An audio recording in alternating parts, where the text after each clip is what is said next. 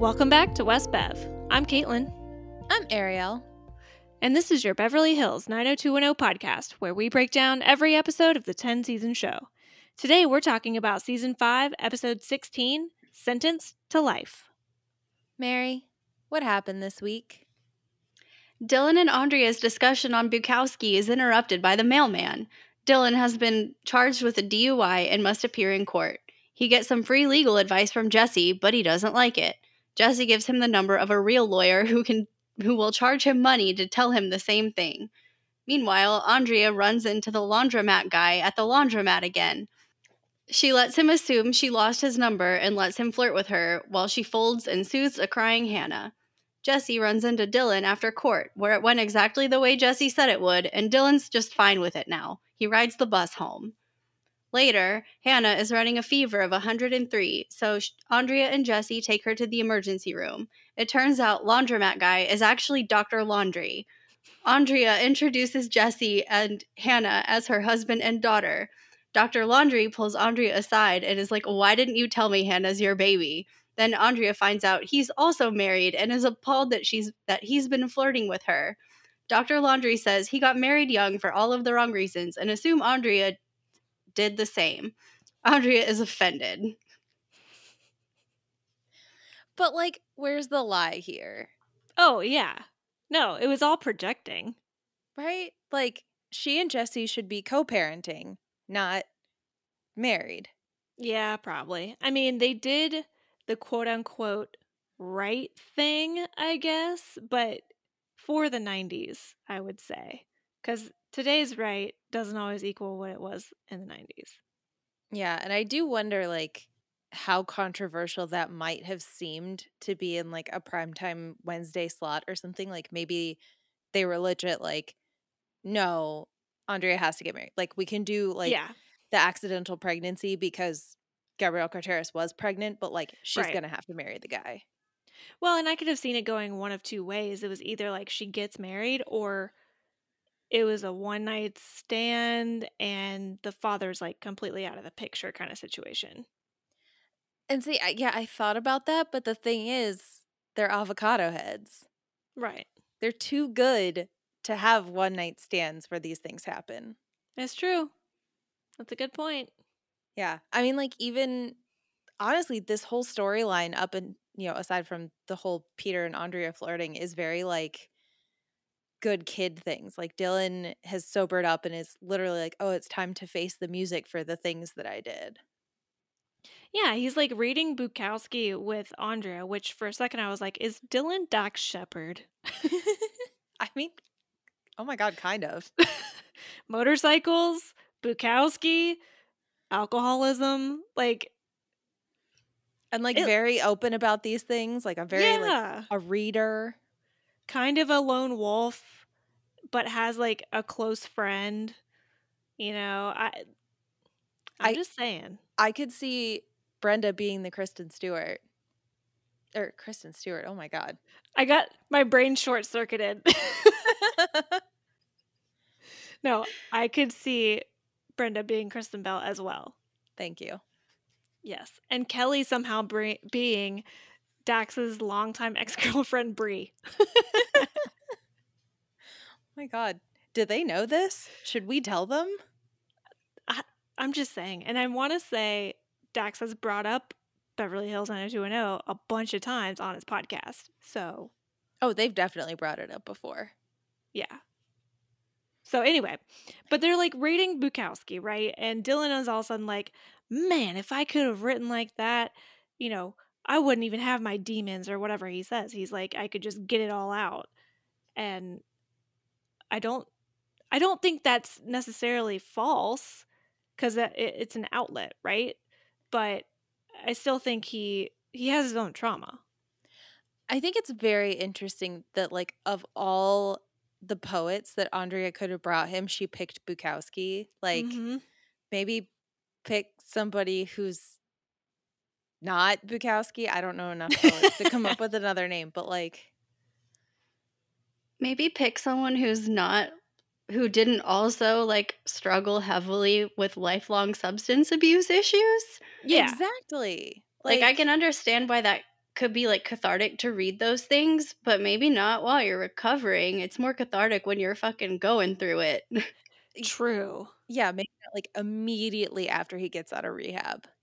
Yeah, because it almost like Bukowski almost makes it cool to have that issue, right? So yeah, it was a choice. It was I fine. understand it. Like I totally get it. But yeah, anyway, so Dylan, like as they're chatting about Bukowski, which I actually kind of love that we get another Dylan and Andrea scene, because if you remember when Dylan was going through his very much rock bottom, Andrea was like mad at him for not coming to see Hannah, and that kind of like caused a big strain in their friendship. And we know that they didn't have like such a deep friendship beforehand, but they were at least close enough to where they were like literary friends. Perhaps they shared a few things in common.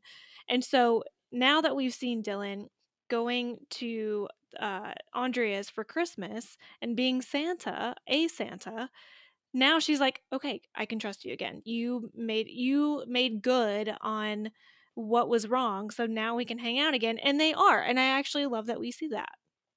I know, I love it a lot. Like, honestly, it makes a lot of sense for Dylan to be spending time with Jesse and Andrea right now. And like, Yeah. not just because he has legal problems and Jesse's a lawyer, but like, I feel like his relationship with Brandon is going to be strained because of Kelly. Like, he's had a strained relationship with Steve before. Like, he and Valerie really need to not be near each other right now. So like, Andrea is a really good friend with him. Like you said, like they have been like literary friends before when he wrote on the newspaper and she like read all of his writing. Like, I want to get back to that. I want them to just hang out. Yeah. I would love that. Yeah. But yeah, they get interrupted by the mailman coming to like serve him because he's got his DUI. And I really loved that he said time to face the music and then the credits immediately played with the music. Yeah, I know. That was great. It was so silly and I loved it.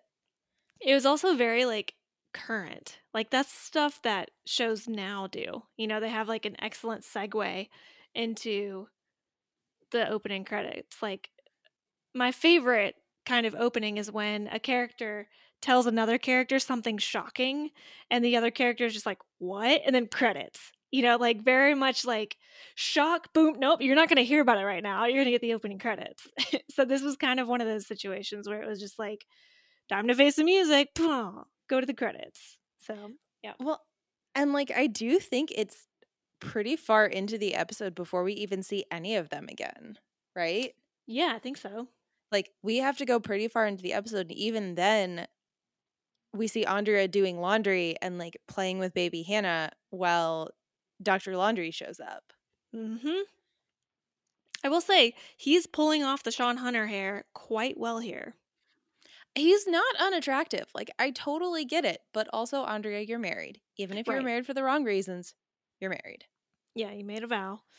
And at least I guess in this scene she doesn't like, she kind of flirts back, but it wasn't as blatant as the first time. Like she liked the attention the first time, but then she did throw away his phone number. It was like she didn't intend to see this guy again. She probably thought this was just a chance meeting at the laundromat and she'll probably never see him again. But no, he's like, I don't know, you can tell he's trying to spit a little game with the whole phone number and why didn't you call me and like all this kind of stuff. But he also comments again about how she's a babysitter, and I'm just like, ooh, we are not starting off on the right foot here. Right? Like take the hint, sir. Yeah. But no, I do agree with you. I don't think she ever anticipated seeing him again. Like this is a completely different time of day. Like it is the same laundromat, but I honestly think if they hadn't run into each other in the emergency room with Hannah, like she probably would just never have seen him again. Yeah. Yeah, no, I think that too. Yeah. And then presumably at the same time, I don't know. Jesse and Dylan are at the Peach Pit and Jesse's giving him this legal advice being like, you're best off just like getting a lawyer, throwing yourself at the mercy of the courts because they found you under the influence, but they didn't find anything in your car. So they really don't have anything on you. You're probably just going to get probation and like maybe lose your license for a little while. So I got a little confused on that because I thought they found heroin in his car, or at least like whatever he was using to ingest the heroin. Well, so Dylan even says like they didn't look hard enough. So maybe, I mean, this has to be a retcon of some kind. Just they could like actually just make Dylan ride the bus for the rest of the season. Right. It just doesn't make a ton of sense. Yeah. But I mean, whatever. That's fine. Dylan doesn't like this advice though. He literally says he wants the judge to like throw the book at him. And I'm like, "But Dylan, what does that mean?" Like a DUI has a ceiling, right? Like it's not like you can be thrown in jail for 10 years for a DUI. So I don't know what he expected outside of what Jesse says the punishment will be. Well, and presumably this is his first offense, right? Right. Was he arrested that one time or was that Brenda? No, that was Brandon's DUI where he went. I'm like having You're memory. thinking back through everyone? Yeah, and like who was in the jail for what reasons. And I think Dylan and Brenda went to go get Brandon. Dylan and Kelly went to go get Brenda. Oh, and okay. Then Brandon spent the night in jail from his DUI, but he wasn't in a coma. So like Dylan just went straight to the hospital. Mm-hmm. Steve's been arrested, but I don't know that we ever saw him in jail. Yeah. So yeah, presumably this is his first offense, or at least the one that we've seen. Yeah. So I mean, like a DUI is not good, and I don't know what California, law was like in 1995, but yeah, presumably the odds are pretty good that he would just get probation and lose his license for a little while, maybe community service. Honestly, probably what Steve got for burning a house down. Yeah, this is essentially a worse punishment for as a DUI than for arson. Right? And like Jesse even says if he gets a good lawyer, it could even get like a lot, it could be really good. But then he gives him the name of an expensive lawyer, and I just want to be like, Jesse, we know he has no money. Yeah. I caught that too. And I'm like, where's Jonesy, first of all? I guess he's doing his research down in Brazil or wherever he was going. But yeah, it's like, I don't think Dylan has the money even for you, Jesse. No, he probably came to Jesse because he was just like, you need hours, right? Yeah. This is a good analogy, right? I love that Jesse is just like lawyer. He's just like on retainer. He really is just like available to them at all times. Yeah. For any kind of law. He's not specialized yet. No, I mean like he's run into Steve at the courthouse. He went to student law and order with Brandon. Forgot about that one. I didn't even classify that in the same realm. Like next he's gonna go to Jim's office and settle some like I don't know, some accountant thing or a workplace like words the thing where you fire somebody and they get mad about it. Wrongful termination. There we go. He's just going to do it all. And then he's going to be able to use it for whatever firm he then eventually goes to work for. And like, you see this resume? This is how you get experience before having experience. They're like, why should we hire you? Let me tell you about my stupid white friends. Yeah. Truth. So true. I feel like they would be more like, why do you hang out with them? Why are you hanging out with all of these criminals and then representing them to get them out of trouble? He's going to have every example in the book. Yeah, he's going to be like, I could do it all. What are you hiring for? I'm qualified. I'm a jack of all trades. He really is. Like, he really at this point, he knows so much. But yeah, so then like then later, outside of the legal advice, like Hannah gets a fever and she's crying like crazy. And I gotta say, that baby, what do they do to it? Because she cries all the time. And it's not like you hear like the baby's facing one way and you hear like a baby cry or whatever sound effect. No. Hannah freaking cries. I wonder if they just like pinch her, like just I give her a hope little not. pinch.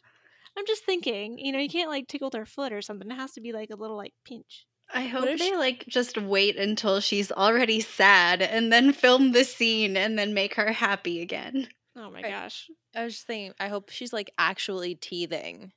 And so like maybe they called and they were like, hey, I don't think like this baby in particular can be in these scenes because she's teething, so she's in a bad mood. And they were like, no, we want that. Give us bad mood baby. Yeah, because she's just like absolutely miserable. She's got this 103-degree fever. It's not going down. Jessie calls the hospital, who's like, it's normal for babies to like run fevers, but not for this long. So bring her in. Mm-hmm. Which, sure, we'll go with that. Right. Yeah. And it turns out Dr. Laundrie is the pediatrician on call in the emergency room. Yep. And they just keep staring at each other. Like, I wrote that down. I was like, they are making eyes over this baby. And Jessie's just like off to the side. I couldn't tell if it was like hard eyes, if it was shock, or if it was just like, I know you. Who's this guy and why is the babysitter with the baby? Why are you still with this baby? Yeah. I couldn't exactly tell. I couldn't really tell. It kind of felt a little like longing, but like, yeah. What is it? Like kind of that whole idea of like, oh, this is wrong. This is forbidden. Mm-hmm. But it was the, hold on. I'm drumming up a Taylor Swift lyric. It was an illicit affair type of stare. Illicit Affairs is the name of one of the songs. Yeah. So. Oh, I got it. Okay, good. But yeah, and so then later on, like at the hospital, Dr. Laundrie tells Andrea that Hannah's fine, but then they kind of step to the side and he's pouring her coffee, which I'm like, was there just like a communal coffee pot in the hospital? I swear, like after watching this episode, I have watched other episodes of television and I'm just seeing like coffee pots out in the wild. And I'm just like, was this real? Or is TV just like, we need like a water cooler, but not a water cooler, a coffee pot. But it's not even like a commercial sized coffee pot. It's like a little like 6-cup coffee pot. Yeah, it was like a Mr. Coffee pot. And anyway, so Peter pours her some coffee, or him, it wasn't clear. And Dr. Laundrie wants to know why she didn't tell him that she's Hannah's mom. And then he's like, by the way, fling, and he just like shows her his ring, which was he just not wearing it before? Because I feel like we would have noticed. Right. I was wondering about that. As I was like, wouldn't both of them be wearing rings of some kind? Like Andrea and Jessie got married young. They might not have something flashy, but I'm sure she has something. She has at least what Peter has, the little band, So, and then she, like, Andrea gets all high and mighty and self-righteous, and classic Andrea, honestly, at times, where she's just like, I'm sorry, you're married? And it's like, Kettle, please, meet pot. Right? And, like, he does the same thing back to her. He's like, no, we got married way too young, and I'm betting that you did too. And this is when the first seed of doubt is planted. Which, like, no, just, no. They haven't even been married that long. Right. And I think, for me at least, and I know the answer, but if Jessie and Andrea break up, they no longer want to be married to each other, I'm okay with that. However, I'm not okay with a cheating or an affair or some sort of like, I didn't, what's the word? I didn't play the field enough. I didn't get enough experience out there.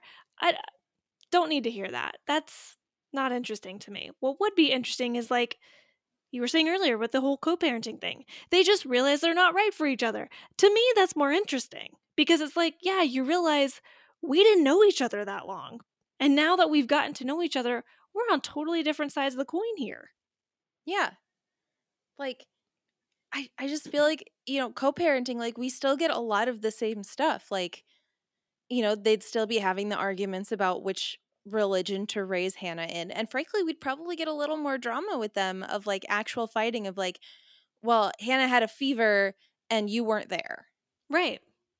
Like, we could still have so much drama with the two of them. Or even, like, Andrea trying to date someone while she's got the baby, especially if it's going to be the baby's doctor. Mm-hmm. Like, it's all right there. You could have had it all and just not done the wedding. Well, and that's the thing for me is, like, because at this point, we're not affecting one, like, family. Now we've involved a second. Why make Dr. Laundrie married? Like, I understand it's to plant that seed of doubt and be like, I also got married young. It was a mistake. Also, poor Mrs. Laundrie. Or Mrs. Dr. Laundrie. No, but you know what I mean? Why did they have to bring in somebody else, like, that is also married? Why not just bring in somebody else? I hope if they're going to bring in the fact that he's married, that means we meet Mrs. Dr. Laundrie. Yeah, me too. Sorry, it's not funny, but, like, just Mrs. Dr. Laundrie is. I mean, what else are we going to call her at this point? I don't know. Mrs. Peter? Blue. No, I don't like that. I prefer Dr. Laundrie. Yeah. Oh, man. But anyway, yeah, here we are with this. I mean, yeah, this is definitely, like, building up to be some sort of, like, rest of the season arc, or at least, like, little sprinkles as we go along. Like, there's no way that Dr. Laundrie is just out of our lives and that Jesse and Andrea are going to work through this no problem. Like, there's going to be something drastic. Yeah, because at this point, Jesse has no idea, like, anything's going on. So Jesse has to know at some point, or, which, like, they can't, like, in television, they can't just keep him in the dark. Yeah. In real life, you probably could, but, like, we're in television, we're in a drama, so he's got to find out at some point. Well, and he's supposed to be really smart. Yeah. And also, like, a bartender who flirts for extra tips. Like, I do feel like Jesse is primed to be, like, picking up on flirty eyes.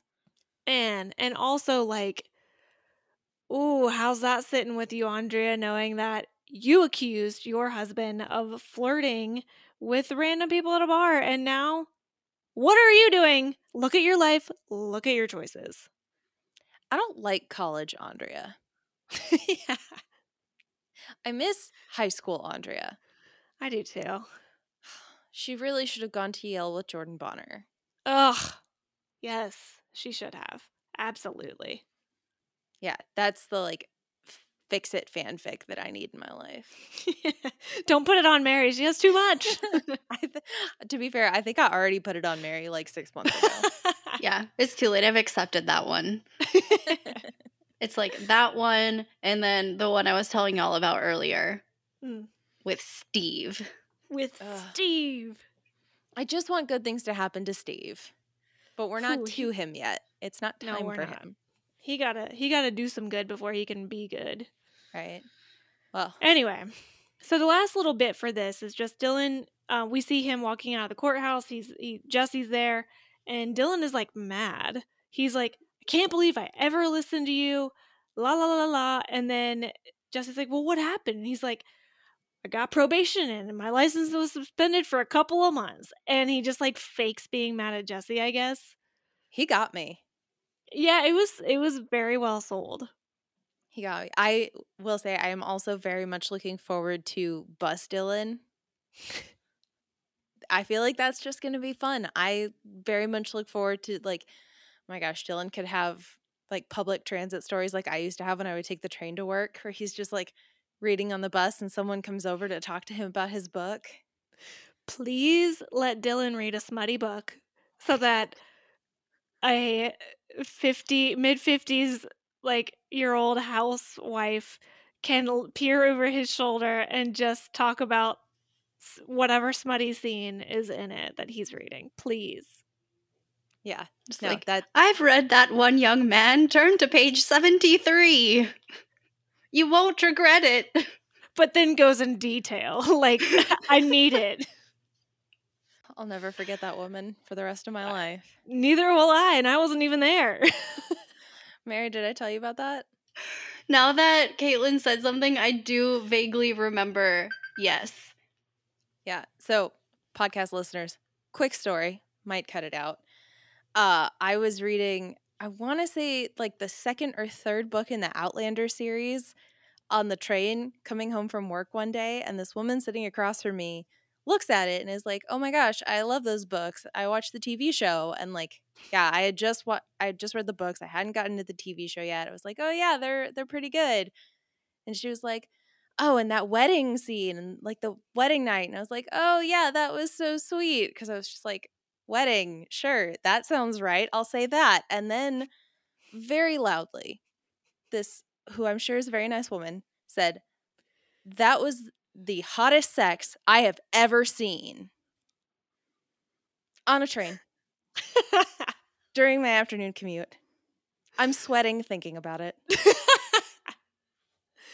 I mean, I just want to have that kind of confidence when I'm that old. Not that old. I'm sure she wasn't that old, but like, She wasn't. yeah, like I want to have the confidence to be like, just talking about sex in books and movies and TV, just on the train in front of people, not giving two shits about what people think. To a stranger. Like, she knew nothing about me. We had never seen each other before. And she was like, "You know what I want to talk to you about? Full frontal nudity on Stars."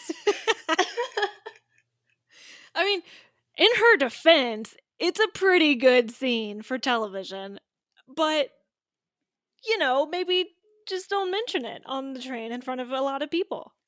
Yeah, no, I was definitely just like, "Yes." And then went back to my book, put my headphones in, immediately texted Caitlin, Yep. and then ran off the train. Oh, man. That's what I want for Dylan McKay. That's Right. moral of that story.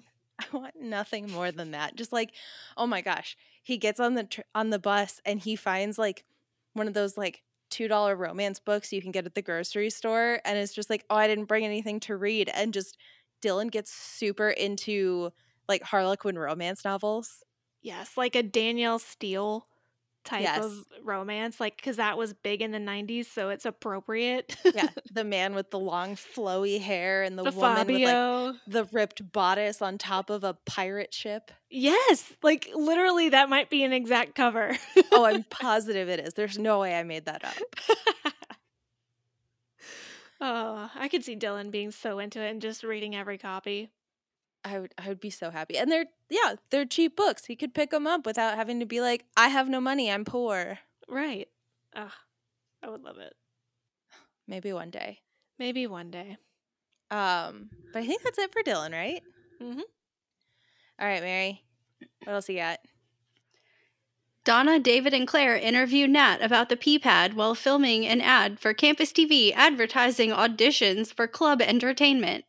Despite Ray neither having a band nor playing danceable music, Donna insists he play opening night. Even when he's like, "No, I don't wanna," she has David and Claire hold the spot open for him, hoping she can change his mind. She doesn't. He just kind of gets more mad that he won't, or that Donna won't listen to what he wants. Do you ever think Ray sits at home and just thinks, "I should have taken the money"? I mean, probably. I love Donna. She is a sweet baby angel, but they keep making her so dumb. I know. It's really upsetting. First of all, she has this, like, terrible on-screen camera work. She is screaming. And I know there's, like, power tools going on in the background, but, like, maybe wait till they're done. Yeah. No, this is going to be a nightmare for them to try and like edit and put together and everything. And then like Nat does not want to be doing it. He's very stressed out. Like, why would you do this? I know. It's so uncomfortable. And then right after, Nat's like, "Yeah, can I go back to, yeah, okay, bye." And then, like, they mention it's going to be the P-Pad's going to be opening again in a week. And Donna's like, "Hey, I know a thing. Ray sings, so why doesn't he do opening night?" And David's like, because he's one guy. And Claire's like, "And he's a singer-songwriter?" Yeah, he's very ballady. And they've heard him multiple times. Like, she got him into the house party, but that was in like the chill room, not downstairs dance room. But then David says, like, it's not worth fighting about. Donna can be relentless, whatever. And then Donna says she has to go figure out who killed the mockingbird. Which was kind of funny. It was adorable. And then it made me think about how much I like To Kill a Mockingbird. Oh, yeah. So good. So, just for transparency, it is finals week, and everyone who is still in school at the moment is studying. So the next time we see Donna and Claire and David, they're at the beach apartment studying. Ray comes over with a whole bunch of snacks for them, which is when Donna springs on him this surprise that he gets to play at opening night at the P-Pad. And he's genuinely surprised, and he's like, wait, what? And then she's like, yeah, that'll be great. Like, it's going to be, so many people are going to be there. It's going to be a great place to showcase your music. He's like, I don't want to do that. And she's like, why? And he's like, I mean, I'm kind of more of a songwriter. And she was like, but don't you want to be a musician? He was like, I mean, yeah, but like, I don't want to do this. Why didn't you ask me first? And it was at this point in the episode that I realized it's kind of like Coyote Ugly. Did you ever watch that movie? Yes, and it's been a long time. Where, like, she moves to New York because she wants to be a songwriter, but the only way for people to hear her songs is for her to go to, like, industry nights and sing them. But she has really bad stage fright, so she doesn't want to sing. She just wants to be a songwriter. Yep. It's clicking now. And her toxic boyfriend keeps trying to force her to go sing. But the movie makes it romantic. Right. Well, and that's the thing is like that's not a romantic thing. And yeah, same thing here. Like if Ray keeps saying he doesn't want to do this, like Donna at least needs to talk to him about it versus what seems to happen where he says he doesn't want to do it. Like loudly says this where Claire and David are in the room and then Donna's just like, no, hold the spot. He'll do it. I know what's best for him. And then it's like not till later when we're back at the beach apartment. David fell asleep while studying. He makes a good joke, and I'm like, is that where it came from? Where he says that he's studying by osmosis. Claire ends up saying that Donna told them that Ray agreed to the set. So basically, Claire, unbeknownst to her, throws Donna under the bus by saying that Ray, like, she's all happy that Ray agreed. And he's like, wait. And Donna's like, oh, shit. What did I just do? So he's like, can we go talk in private? And they do, and he gets super yelly. He's like, I don't want to do it. She doesn't understand. This is what baffled me, is that she just doesn't get why or why not. He's getting so upset. Like you said, they should have talked about it. Like she should have asked, well, why don't you want to do it? What's the real problem? If you don't want to tell me in front of Claire and David, let's go talk about it. But no, she just refuses to understand. Yeah, and yeah, he gets really yelly about it. He like brings up her mother and like kind of throws it in her face. He storms out. Like it is not the way that they should be handling this conversation. Well, and to be fair, this isn't really something that they've navigated before because like up until this point they've been on the same team. And so ever since Felice threw that check, in front of him, things have been a little weird. Yeah, I guess that's true because Donna has kind of like volunteered him to sing before and he's gone for it. It's just this time where he's like, I don't have a band. I don't do club music. You shouldn't do this. Right. So maybe Ray is kind of thinking like Apple may not fall so far and trying to stop Donna from quote unquote controlling him like Felice was trying to do. And yeah, I think he storms out and we don't see him again. Like that's where they end. Yeah. Yeah. So all we know right now is that Ray's upset with Donna for her trying to schedule him to be the entertainment for the P-Pad. And as far as we know, there is no entertainment for the P-Pad. Which I still don't understand why David wouldn't just DJ or rap or something. I know. He's Maybe right he still there. will. Yeah. I kind of hope he does just because that makes sense to me. And we haven't seen it in a while. I'm ready for some new raps. We haven't seen it since before he did the meth. Oh, you're so right.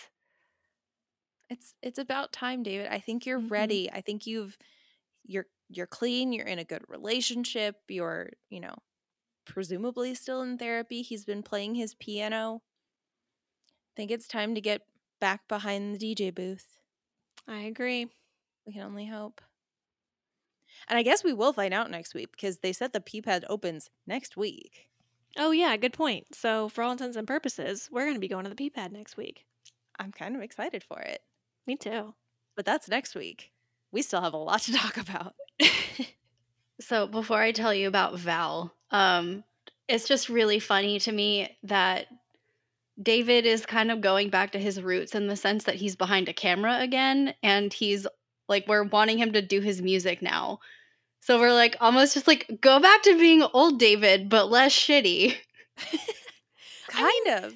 David's interests weren't my problem, right? It was his attitude and the way he acted with it. So it's like, sure, David, go dance, go play music, go do whatever you want. Just be a good guy.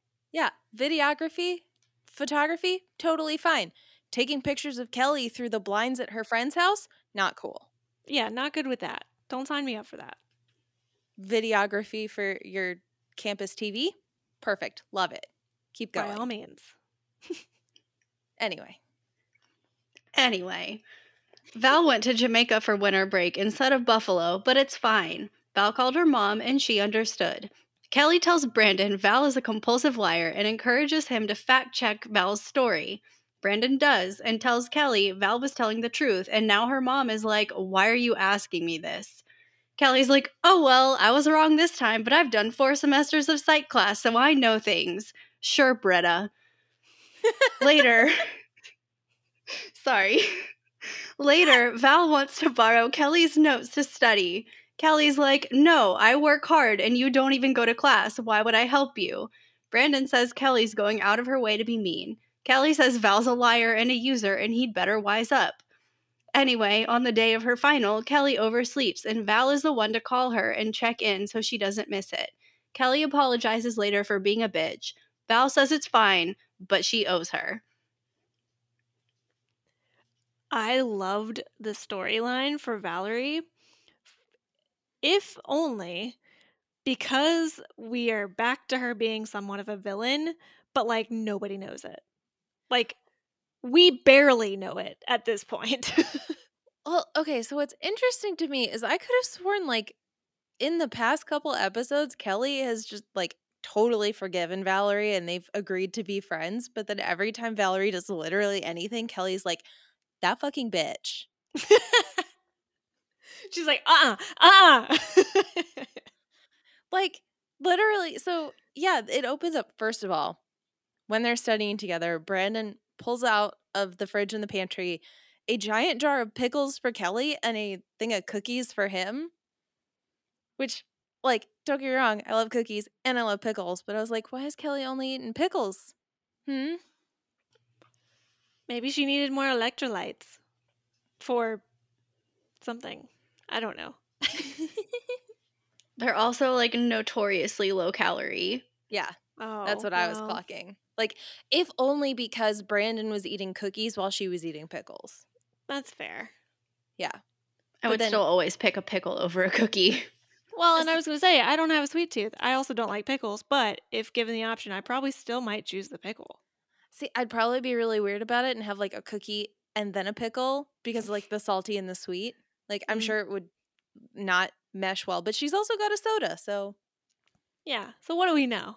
I have a massive sweet tooth. I will eat just about anything. And I love pickles. Oh, man. But yeah, so like Kelly's studying English, Brandon's studying economics, Val comes sweeping in, and yep, she didn't go to Buffalo. She went to Jamaica. And nice thing for her, though, she brought souvenirs, which we didn't even get to see. I know. It's like, what'd you get wanted them? To see. It made me think of when Ben and Leslie and Parks and Recreation come back from their honeymoon and they're handing out the souvenirs and they throw Andy just a pack of white T-shirts or something. He's like, thanks, I was out. So, okay, I just thought of something. The souvenirs were the lie. Kelly detected a lie, and that was the lie. Could be. Interesting. Because, yeah, she says that she was supposed to go back to Buffalo, but she couldn't bring herself to do it. So she called her mom, got her flights changed, just went to Jamaica for over however long she was supposed to be gone, which, like, all of these different things, I'm just sitting here and I was like, okay, well, I've got the change fees. Then I have to find somewhere to stay in Jamaica. Then I have to do all of this. It's Christmas on, the island. Everything's going to be booked. That's where my brain went. Maybe she didn't go at all and she just told her mom she was and she believed her. I don't know. Maybe we're being more like Kelly here and we're like, she lied. She's lying. She's a lying liar who lies. Right? Like, I'm sure it's totally fine. Whatever. But yeah, Kelly is literally just like, absolutely not. She's a compulsive liar. I've taken 4 semesters of psychology. I know. Which also, they've only been in college for 3 semesters. Ooh. So did Kelly do summer school though? She could have. I don't think so. We don't see the summer episodes anymore. Maybe she's counting class with Lucinda as an abnormal psychology class. Certainly was abnormal. It just feels like one of those things. She said it, and I was like, we haven't been around that. I even looked up when this episode happened, which also, finals in January, after Christmas, again. Yep. Was this a thing? I don't know anybody who went to college in the 90s. I feel like I need to ask. I mean, it could have been. I mean, because think about it, they started school later. Because, like, when we were in, like, first grade or something, we were still starting school in September. Now they freaking start in July. So, who knows? I don't know. It's just getting me. Every time they, like, leave for Christmas break and then come back to finals, like, that just seems so counterintuitive. I would have forgotten every single thing I learned. Yeah, that would have been terrible. Like, no wonder they're cramming now that they're, like, officially back on campus. Which I love that, like, we never see Brandon in classes. This is the only time where he's like, oh, yeah, I'm taking economics. It's like, of course you are. Of course you are. Yeah. Kelly has to take the English one and you take the business related one. Anywho. Yeah, so she's just like set on the fact that Val's a liar. She doesn't like her. Later on at the Walsh house, like before this, she even, like Mary said, asked Brandon to like confirm with Val's mom, which is a little excessive. But what's even more excessive is that Brandon actually does it, right? Like she calls Mrs. Malone. It's like, Mrs. Malone, was your daughter really in Jamaica? Well, and like, Brandon did it, and he was just like, Mrs. Malone is going to confirm Valerie's story, and then I get to rub this in Kelly's face, and then he does tell her, like, oh yeah, I called her, and she knew all about it, and Kelly just goes, oh well. Yeah, like, okay, cool. Doesn't change the fact that she's a liar. Maybe she didn't lie about that, but she's a user and she's a liar. She's a pusher. She pushes people, Brandon. I thought of something else. What if Val just told Brandon, Kelly, and her mom the same lie? That's what I'm saying. Yeah. It's highly possible. And yeah, to be fair, Val just like really flits into these like 3 scenes total, right? Like, we don't see her the rest of this episode. Yeah, I mean, clearly Kelly has some unresolved issues with the fact that, what Val did to Dylan and Steve and what she's done and all this kind of stuff. But like, yeah, we don't even really get the chance to like sink our teeth into it because Valerie just like goes in and out to the point where it's all speculation. Yeah. And I mean, I will say Kelly has been right pretty much every single time so far, so I'm sure something is going to come out of this. But like, I do kind of love just like Val comes in and asks for her notes, and Kelly just looks at her completely straight faced and is like, I worked my butt off in that class. Why would I share them with somebody who doesn't even bother to show up? It's like, oh my gosh. Which, like, I have to admit, kind of fair. Because then, like, and that's not just, it won't take anything away from Kelly doing well in her final, but it's the principle of the thing. It's like, why? Like, you could have taken your own notes if you showed up to class. Like, I get this because I was this kind of student. Like, I was like, I show up, I work hard, and I still don't get a better grade than somebody who just waltzes in. Like, there's some people that just are really good and don't have to study. No, I had to study all the freaking time, and it paid off because I did well, but like, I would have been Kelly in this. Not necessarily to the point where like Valerie was a compulsive liar and my abnormal psychology, but I would have definitely been like, you can see like some of my notes, but I'm not going to give you every single thing I wrote down. Give me the dates of the classes you missed. Those are the only ones you get. Dude, I would seriously consider that. But I love that Kelly was both Britta and Annie in this episode. She really is. Oh my god. It's true. But then it gets to the day of the final, and Kelly's asleep in bed, and Val calls her and is like, oh my gosh, you're about to miss your final. Are you on your way here? And this when Kelly realizes she overslept, Val says she's covering for her, and Kelly rushes out, and they both take the final. It's totally fine, whatever. But then at the end of the episode, Kelly thanks Val. Val tells Kelly to stop feeling guilty because she was like, I did fine enough. I'm sure I'm okay on the final, but you owe me. And one of these days, I'll collect. Oh, it was so good. I was like, yes, Villain Val is back in the mix.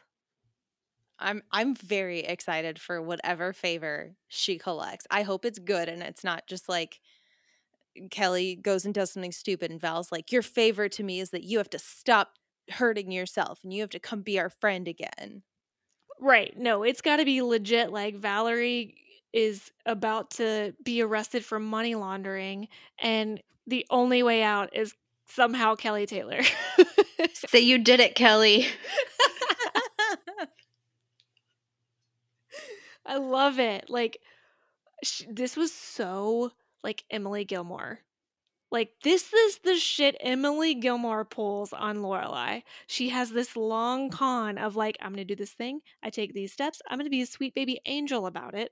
I'm going to do something for you that you won't even expect. You're going to think I'm being super nice. And then you pull the string and you say something like, I'll collect. And you just, ooh. Like, I'm surprised Kelly didn't like faint upon hearing that. She did the thing. She just immediately starts sweating. Yes. Like, oh, chef's kiss. So good. I can't wait. I love it. And yeah, I really want to find out if Val actually went to Jamaica or not. And if she did, what souvenir is this going to be like?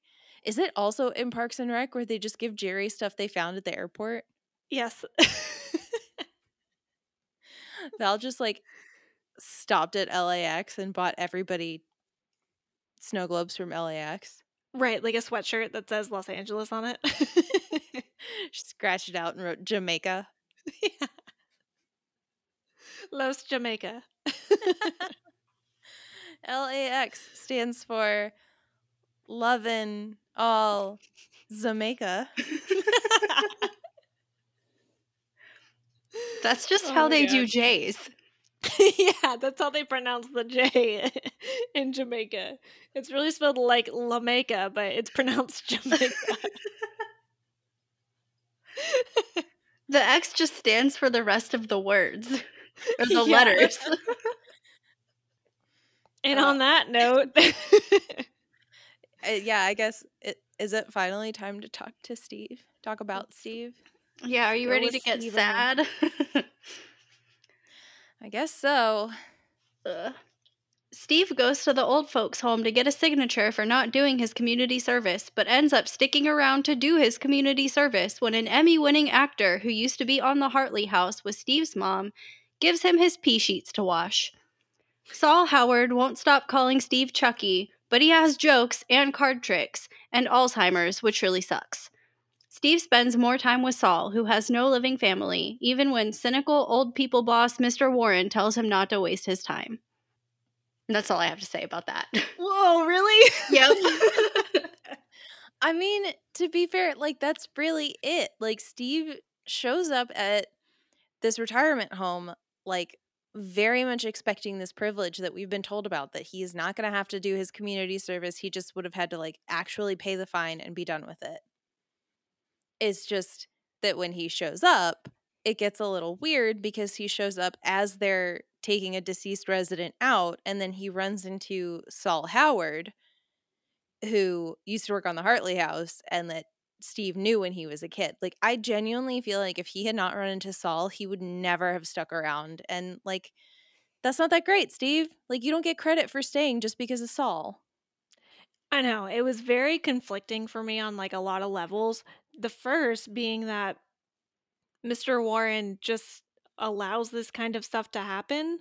Because Steve, upon seeing the man rolling out on a gurney, which was an interesting choice, and then seeing Saul and meeting him, he still is just not even. He has no compassion for any of these folks. Like, even after seeing a dead guy and somebody that his mom knew. Like, that's wild to me. But then he walks into the office and Mr. Warren could not be any less interested in this, but because he knows Steve is just a rich white boy whose dad's going to take care of it. And he literally even says, like, he complains with all the rich kids with the rich daddies who take care of things. And Steve just acts smug about it. Like, he's like giggling and like smirking at Mr. Warren, and he just acts like a rich kid and walks out, or at least tries to, and then Saul talks to him. That's it. That's it. Yeah, like, he asks Mr. Warren after Mr. Warren signs the papers, like, "Oh, what was I supposed to do here anyway?" And he lists off all these chores, and it's like, all these things that spoiled rich kids from Beverly Hills wouldn't want to do. And I feel like, again, yeah, if he hadn't run into Saul after this, he would have left, gotten into his car, drove back to Keg House, and just, like, talked about how he just got out of having to, change diapers and wipe drool off of people's faces and blah, blah, blah. And all of these guys would have had a laugh Mm-hmm. at the sick of old people, which is, kind of funny because they will all be in that position at some point. Oh yeah. And that irony would be completely lost on them too. Oh, for But sure. like, I think too, it's like Steve almost gets out of it, but then Saul stops him. So then he goes back. So at least he kind of like follows up on the task at hand, I guess. But it's not even the fact that it's Saul, and it's not even the fact that he's an old person, and it's not even the fact that he is embarrassed by something that happened because he's old. It's the fact that Saul hated Rush. So they bond over the fact that they hate Steve's dad and love Samantha, which it's not super clear like how Steve really feels about Samantha, but like they don't necessarily have a bad relationship, not like he and Rush do. But so then he goes on to talk about how he had kids and he lost his daughter to a car accident and blah blah blah blah blah. So it wasn't even until the fact that he mentioned Rush that Steve was even invested at all. Yeah, it's really conflicting. Like, so kind of a fun fact about this whole storyline, Ian Ziering gets a story by credit on this I saw episode that. Yep. because he helped build this story. And I'm so curious what parts he put in and what parts anybody else put in that are like, professional writers for TV and whatnot. Cause like, it's not a horrible look for Steve, but it's also not a very good one. Right. Cause like the whole parent thing where, they talk about how much they hate Rush. Saul says that he had a daughter who died in a car accident. Like, all of that's going to come back later because they get interrupted by Mr. Warren, who then, like, Steve and him talk, and Steve agrees he's going to do his hours. And then Mr. Warren, or Saul, makes a joke to Mr. Warren that he has Jewish Alzheimer's, where you forget everything but the guilt, which is like him trying to make light of the fact that he actually has Alzheimer's. Right. And we do see, a pretty lucid Saul every now and then. Like, we, cut forward, Steve is doing his hours. He's like handing people out Jello or, whatever at lunch. And Saul wants to show Steve a card trick. Cute, adorable, whatever. And then Mr. Warren yells at Steve to get back to work, which, like, I don't know. I feel like he's having fun with the residents. Like, that's part of the job. Yeah, I mean, in that moment, it was less about like the fact that somebody was there. It was the fact that a rich kid, Steve, was there. So like Warren was like already fed up with him and not wanting to, because he didn't think he was going to take it seriously and whatnot. So he was probably just like, yeah, get back to work, stop like messing around. But to your point, it's like sometimes like that's what these folks need is just companion. Yeah, like, it just feels like this storyline very particularly kind of jumps around a lot of places, and it feels like they don't really get to a lot of good points. Mm-hmm. I guess literally other than the whole Rush thing. Right. Because, like, I almost feel like this could have been better served if it was a bottle episode, or maybe that's not the right word for it based on our research on what types of episodes are called. But an episode where it was only about Steve and Saul, or Steve and the nursing home experience, and still maybe even have the scene later on where we see the whole gang at the Peach Pit, but clearly make, most of the 43 minutes we have about Steve and Saul, so it didn't have to feel as rushed as it felt. Because, like, almost immediately after we get the scene where Steve gets in trouble for sitting around and watching the card trick, then we get a good scene with Steve wanting to get Saul out of the nursing home and get him somewhere else to eat. He wants to take him, he wants to give him another experience, like blah blah blah. And they agree to it. And so it's like all exciting and happy. And then again, we go from almost like super high, really positive moment to just down, down, down. And I would have liked to have seen a better progression, I guess, which, I mean, I can't fault it too much because sometimes Alzheimer's like just hits and you can't control it. I don't know. There was just something about the pace of the scenes that threw me off and wished I had a little bit more depth to it. Yeah, I mean, there's definitely times where we have these like harder hitting storylines or like attempts at them, whatever, where I wish some of these ensemble, like this was more like other ensemble shows where, like, okay, this week we're going to focus on this character and like we'll see the other ones, pass in and out of their life, but this week is going to be a Steve episode and then we'll see Mm-hmm. everybody at the Peach Pit, and then next week is going to be a Kelly episode and we'll see everybody on campus, and then the next week is going to be an Andrea episode, like something like that. Yeah. Skins did a really, really good job at that type of storytelling. That's exactly what I was thinking of. Interesting. Yeah, because like Steve goes back and he goes to get Saul so that they can go to the Peach Pit. And yeah, like we don't see anything where Steve tries to go talk to Mr. Warren or anybody tries to talk him out of it, and he does it anyway, which I do think, like, Saul kind of does. He says he doesn't walk really good. But he goes to see Saul. Saul can't remember him. And this is when the nurse tells him, like, he has Alzheimer's. Like, he did tell you this. Yeah. You just. Yeah. And, like, he's going to forget people, and he gets confused and scared when he forgets, which totally makes sense. I mean, John's grandmother, like, Alzheimer's, like, really hit her over the past year, like, especially with not being able to have people come visit her. Mm-hmm. And like she gets scared when she thinks, like, she at my sister-in-law's wedding, like she thought she lost her keys, Mm-hmm. and she didn't have keys. Like she did not drive. She doesn't need a key to get into her room at her nursing home, but she got convinced that she lost her keys, and so like we had to calm her down and be like, we'll find your keychain. It's totally like, we will find it. Yeah.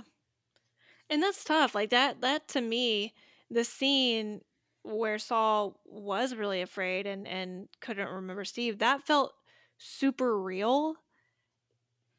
But it was like immediately after that. We don't even get a different scene for a different like storyline from this episode. We immediately get like a commercial break, I think, and then another scene with Steve and Saul where he's fine.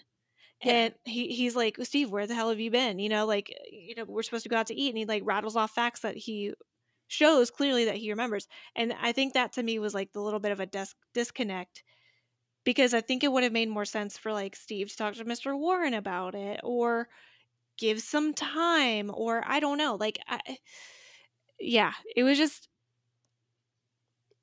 very whiplash to me. Yeah. It like, and it does that over and over again. Like they get to the Peach Pit, Nat recognizes Saul, shakes his hand, Steve introduces him to the gang. Saul shows them a card trick, but then they ask him, I think they ask him like, Claire says she loves him in a movie, and then Donna asks him what he won his Emmy for, and he can't remember, and just like you can see his face completely shut down because he doesn't remember and he doesn't know what to do, and he tries to show them the same card trick that he just showed them. Right. And obviously, like, he's starting to get angry because then Steve recognizes what's happening and he says we should go home. And Saul definitely doesn't want that because I think that was a very realistic thing for us to see is that, like, when older people are going through something like this, they get upset very quickly and they don't want to be treated like a baby. And that's kind of what Steve does. Like, I appreciate, like, Steve was trying to do it in a very, like, positive way and, like, not baby him, but it's really hard not to when you're the one who has to kind of be in control. So that was at least good from that side of things. But yeah, it was hard to watch. It was sad. Yeah, I do appreciate that it seems like Steve called Nat ahead of time and Hmm. was like, this is the chicken sandwich that he wants. Like, this is what we agreed upon. So, like, when we get here, can you go ahead and get that ready so that he can eat it? Yeah, for sure. No, I did like that. Yeah. Cause, yeah, like they sit down and within like 45 seconds, Nat's like, here's that very specific chicken sandwich that you asked for. I was like, Yep. perfect. Yeah. Yeah. And so, Saul gets really upset. Steve needs to, box up lunch, take him back to the nursing home. And then the next time we see them, Steve is visiting Saul again. And Saul says that Rush raised him right. And Steve is like, oh, we're not really talking right now. Because as we all remember, Rush doesn't believe that he didn't start the fire and steal the keys. And I think this is just like a kind of a personal thing for me that I didn't like this because Saul is like, you've got a good life. You need to stop complaining. My daughter hated me too. We made up just before she died, and I'll never forget that. But like, if you have a very toxic relationship with your parent, like, you shouldn't feel like you have to make up with them and maintain a relationship just because, like, they gave birth to you. Yeah, and it's also a two-way street, So it's like Steve could do all the reaching out he wanted to. Steve could say all the right things. He could even apologize for things he doesn't need to apologize for. That doesn't change Rush. That doesn't that doesn't mean Rush is ready to accept that apology or give one himself. Um so while I understand the sentiment, it's like life's too short is basically the sentiment. Like you want to tell the people you love that you love them. Um but yeah, life is just complicated. Well, and I feel like, yeah, if you have a toxic relationship with your parent, the argument could work the other way. Life is short. You shouldn't waste your energy trying to force a relationship with someone that you don't want to have a relationship with. Sure. Yeah. And like Rush and Steve have never gotten along. I mean, we see a couple of times that Rush shows up and everybody else just like gets all buddy buddy with him. And then Steve kind of gets a little gaslit by the situation to be like, oh, my dad isn't that bad. And then Rush proves that he's a piece of shit and makes Steve feel bad about himself. Yeah, I mean, it's very, especially with a father and son kind of relationship, it's that little bit of a competition, a little bit of the living in the glory years, a little bit of the I need to prove that I'm better than you situation. I mean, it just literally made me think of One Tree Hill, which, even past the pilot, like Dan and Nathan have a horrible relationship, very not too dissimilar to Stephen Rush, where literally at one point, like, which you guys didn't get to meet the wonderful Deb Scott, Nathan's mom, but she is wonderful. And the girls on the podcast, the OTH podcast, Drama Queens, absolutely are in love with her. Cannot stop talking about how much they love her.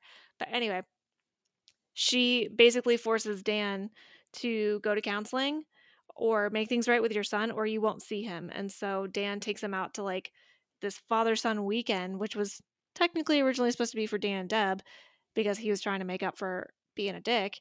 But he takes Nathan anyway, and they go for a round of golf, and he just is like criticizing him the whole time. And finally, Nathan blows up and is like, this is just another chance for you to pick me apart and tell me how much better you are.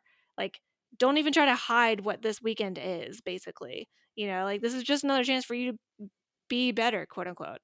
And so I think to that point, like Steve probably feels that a lot from Rush. Like you said, it's a toxic relationship and they've never had a good one. So at a certain point, it's like, why start now? You Yeah. know? They also literally went golfing together and Rush made him feel bad the entire time they were golfing. And almost made him, or did he make him cheat? I don't remember.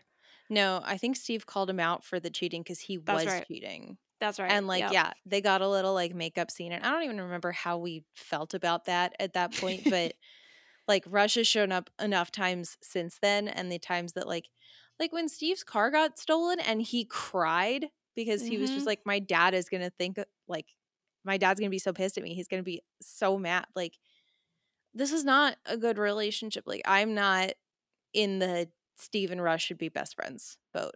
I'm not going to get on that train. Yeah. I gotcha. Yeah. And, you know, Steve comes back again later.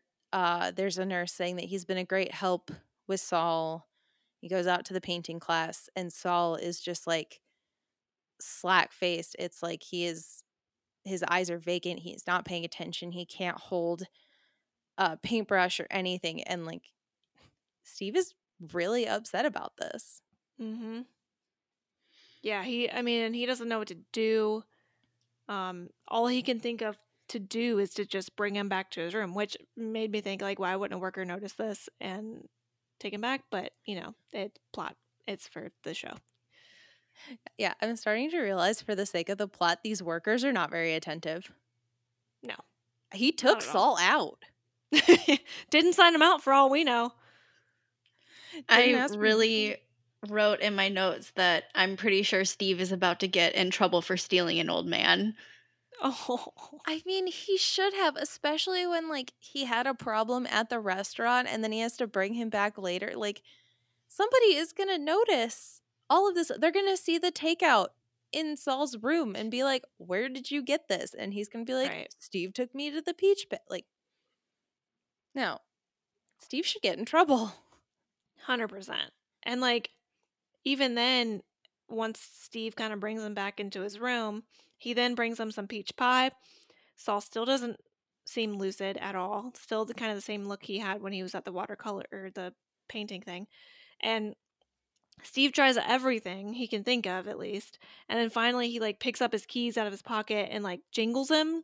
And Saul's like alert. And it was only because, you know, when Steve offered to take him out earlier, he was like super obsessed with his car. He absolutely loves Steve's vet, I believe.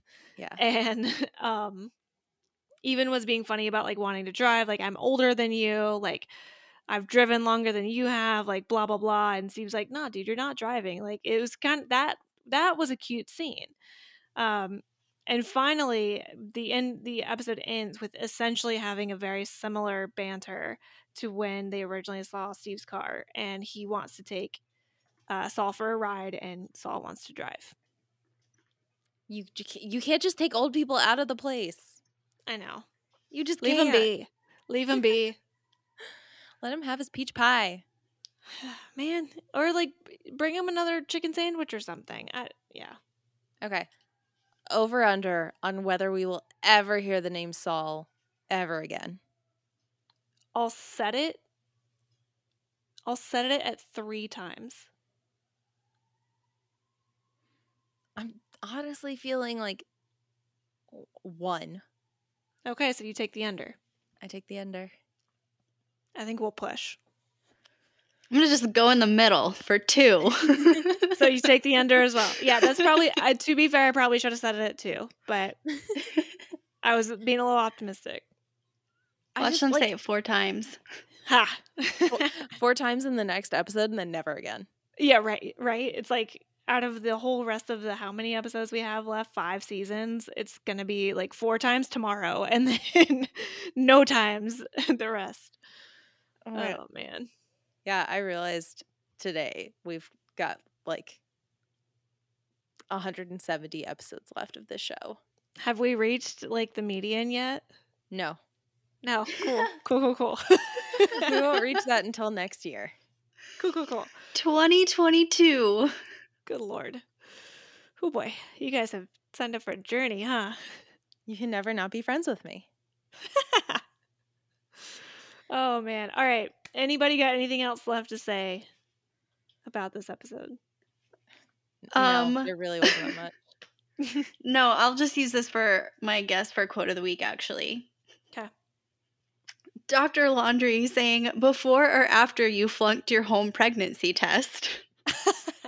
Which, I did enjoy that. To that, I have to say, okay, Dr. Laundrie, she obviously passed her pregnancy test. She's a mom. Yeah, you're getting your words wrong here, Dr. Laundrie. Oh, that's a good one. Yep. Okay, so I'm going to go with Valerie after she gets Kelly into the psych final, and she says, one of these days, I'll collect. Ding, ding, fucking ding. Like, it had to it be. was, it had, I literally wrote no other quotes down. I take that back. I may have written one other. Where is it? I know I did. Where are you? Where are you? Oh, Yeah. I wrote down Jewish Alzheimer's because I'd never heard it before. Yeah, I think the only other thing I wrote down was when Saul really likes Steve's car, and Steve goes, it's a Corvette. And Saul goes, I'm old, not blind. Okay, that would have been a good one too. Yeah, but no, it had to have been Valerie because it was not just the words, but it's the look, right? It was the dangling and then the drop. It was just, whoo boy, and it got me real excited for future episodes. So that was the only one I could have been. Mary, did you have a moment? The same as my quote. Like, that was ridiculous. You should know that positive means passing. Right. You're a doctor. Supposedly. Oh my God, what if he's not a doctor? What if he's just like at the hospital? Oh my God, he's stalking Andrea. Oh my God. What if he's like Dr. Death? Oh my God. Andrea, look for a hole in his scrubs. Look for a hole in his scrubs. Oh my God, I do, like, nothing would make me happier than if, like, they start hanging out for whatever reason. If it's, like, if that's going to be what it does, they're hanging out and she, like, says something medical and he just doesn't pick it up. And she's like, that's literally the first thing you learn in medical school. Who are you? Oh, man, yeah. Like, what if it's even something along the lines of, like, the Hippocratic Oath or something? Like, whew. Just got, shivers inside. I'm sure that's not at all what's gonna happen, but that would be... I'd be okay. Yeah, that'd be fascinating.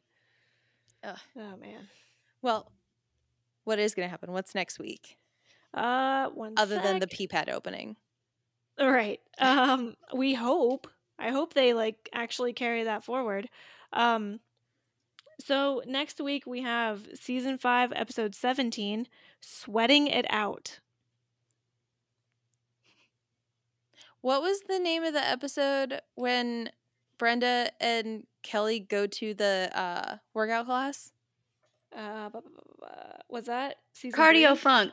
Cardio Funk. Yeah, you got it. Nice call. Was that season 3? It was season 2. I was already in the wrong season. Yeah, because that was when she and Dylan were dating, because that was the time that Dylan cheated on her with Betty and she cheated on Dylan with the guy from class. Yep, sure was. I'm sure they're not just going to re-sleeve that episode into a new episode where Brandon and Kelly cheat on each other. How fun. I was just going to say how fun it is that in the episode like that happened in this season, Brandon cheated with Emily Valentine and Kelly cheated with a house fire. I was trying to guess where you were going before you said that. I was like, wait, did she do anything with Allison? Only in my dreams. Right? We wish. This podcast wishes. Yeah, but they did kind of do the same thing. Like the episode after that, like having Brandon secretly talking to Emily and Kelly secretly talking to Dylan and Emily secretly talking to both of them. True. Just thruple them. Just throw them all together. Ugh. For real. That would be a lot. That would be probably too much, but this much of me wants it. It's a little pinch emoji for the folks at home. Oh, man. Well, yeah. I guess we'll find out what that is next week. So until then, you can follow us on Twitter and Instagram at Back2Podcast. Shoot us over an email with your questions, your comments, your thoughts, and your concerns at backtopodcast@gmail.com. That's BACKTO podcast@gmail.com. You should go into your podcast app and rate, review, share, like, subscribe. Tell all your friends and family about it. Just like send it in a group text to your family. I know you have one. But those things really help us get seen. They help us build a community. Like, it does help us give you a better product just by building the listener base. And if you leave us a review, we'll give you a shout out on the podcast. So until next week, from all of us at Back to Podcast, I am the renegade poet of our times. I'm that lady that's going to sit behind Dylan on a bus and talk to him about smutty books. And I have my driver's license. Just don't look at the date. Bye. Bye. See ya.